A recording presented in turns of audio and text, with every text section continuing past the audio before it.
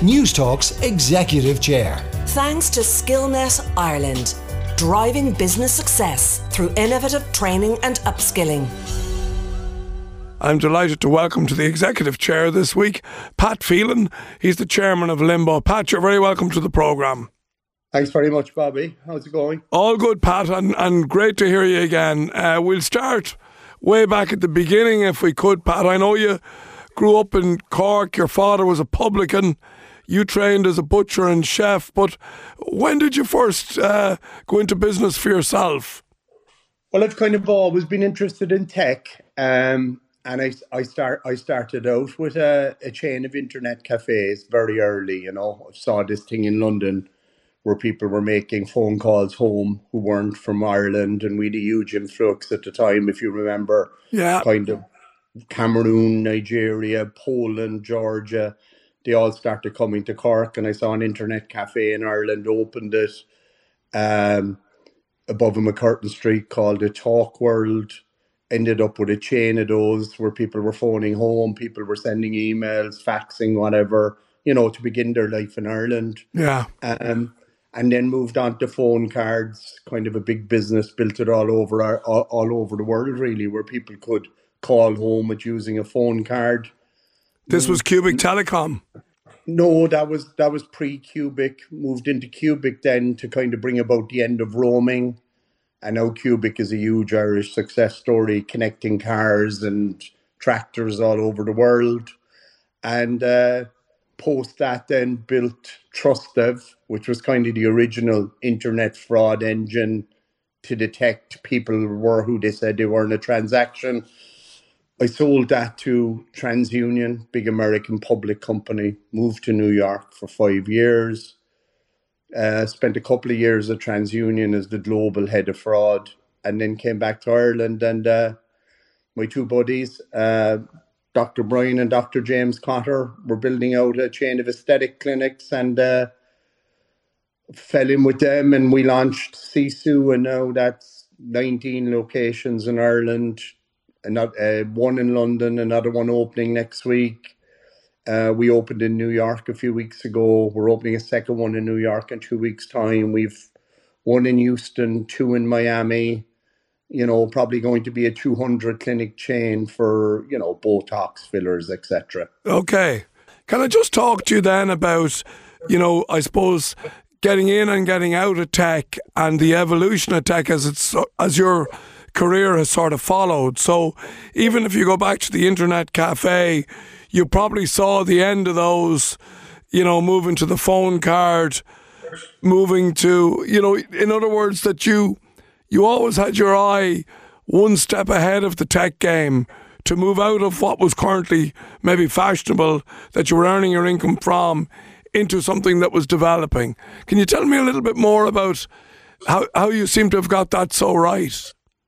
I think, one, I read and read and read, and I research and research and research, and I kind of go down holes, and I try to identify things that are. It's kind of become a word at this stage. Super trends, things that you can go very heavy into very early. That even if you get a percentage of the success, it's going to be enormous. And I think I've been kind of lucky, but kind of finger on the pulse with that, in that people always needed to call home. Now, that was obviously destroyed by WhatsApp and Facebook Messenger and all that kind of thing. But I was already thinking about there's a kind of a natural evolution of things. Yeah. So I think it's research, and I think it's, probably the people who work with me and family and friends would say go down black holes for a long, long time. No, it's a fascinating, I think, part of, almost understanding the psychology of when to get in, when to go gangbusters, and when to get out. Not many people can line those three things up, to actually hit the sweet spot. And I think as well, one thing that people miss an awful lot is that these are cyclical. Yeah. So they come back. So, if someone said to me today, and it's funny that me and you were chatting, if someone said to me today, what's going to come back super strong? I think coffee shops still aren't scratched. Yeah. I I think think, there's still a huge trend that's coming, of this almost relaxation, funky zones that's going to come back again. yeah. It's interesting, and not to talk too much about coffee shops, but I was in the UK a couple of weeks ago, and again, I used to always watch what was happening in London, and I could see a huge difference in the coffee shop landscape that's there now than was there 5 years ago. Which, Yeah, yeah, I agree totally. but and that's another part of, I suppose, knowing when to get in and out is if you're looking at other markets, you're looking at New York, you're looking at the States, you're looking at bigger markets, and you're seeing what's happening there, because often they're ahead of us. Yeah, and sometimes what's really amazing, is there's this kind of 2 to 3 year cyclical thing where the UK is a year ahead of us, USA is 2 years ahead of them, but there are some amazing trends that are now going the opposite way, like Sisu, like Limbo, that are kind of created in Europe and now take the jump across the Atlantic the other way and can become even a bigger trend. Let's go back to Sisu and Limbo, Pat. You might just tell us exactly what happens at these clinics. What do you sell there? I suppose, like, in reality, there's tons of places you can go to get these done.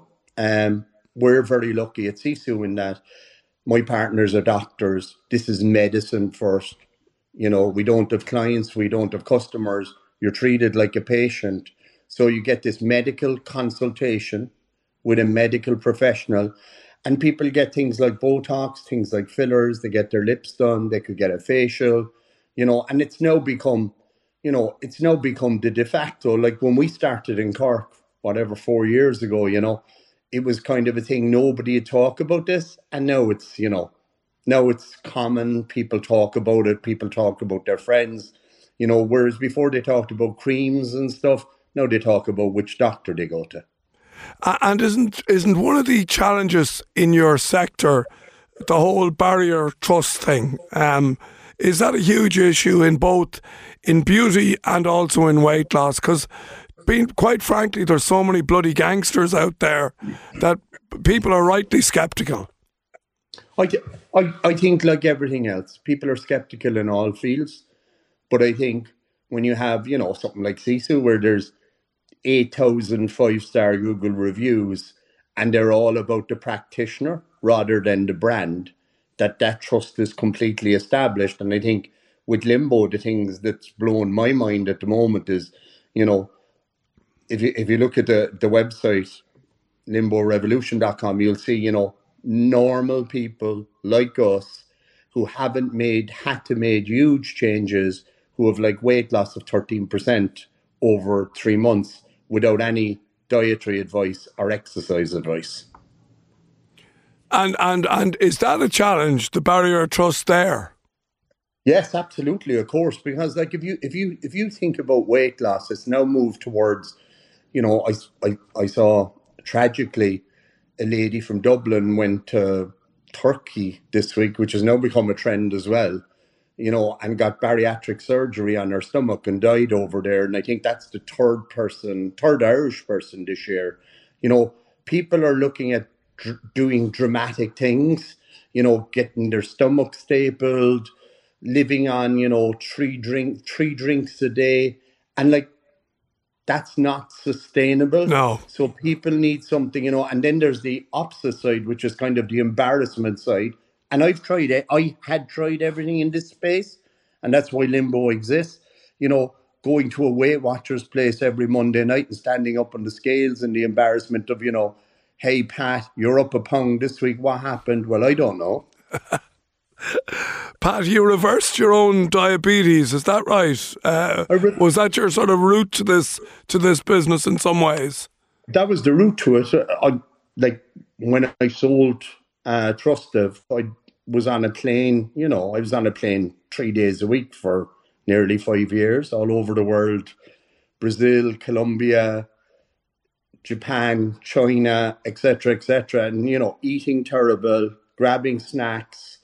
and just became really unhealthy. And when the lockdown started, obviously all CSUs were closed, all retail was closed, and I started training with a friend of mine, Tony Martin, and Tony's our chief scientific officer. And, Tony was testing my bloods every day, with a prick and a finger thing. And I thought, God, this is dark ages stuff.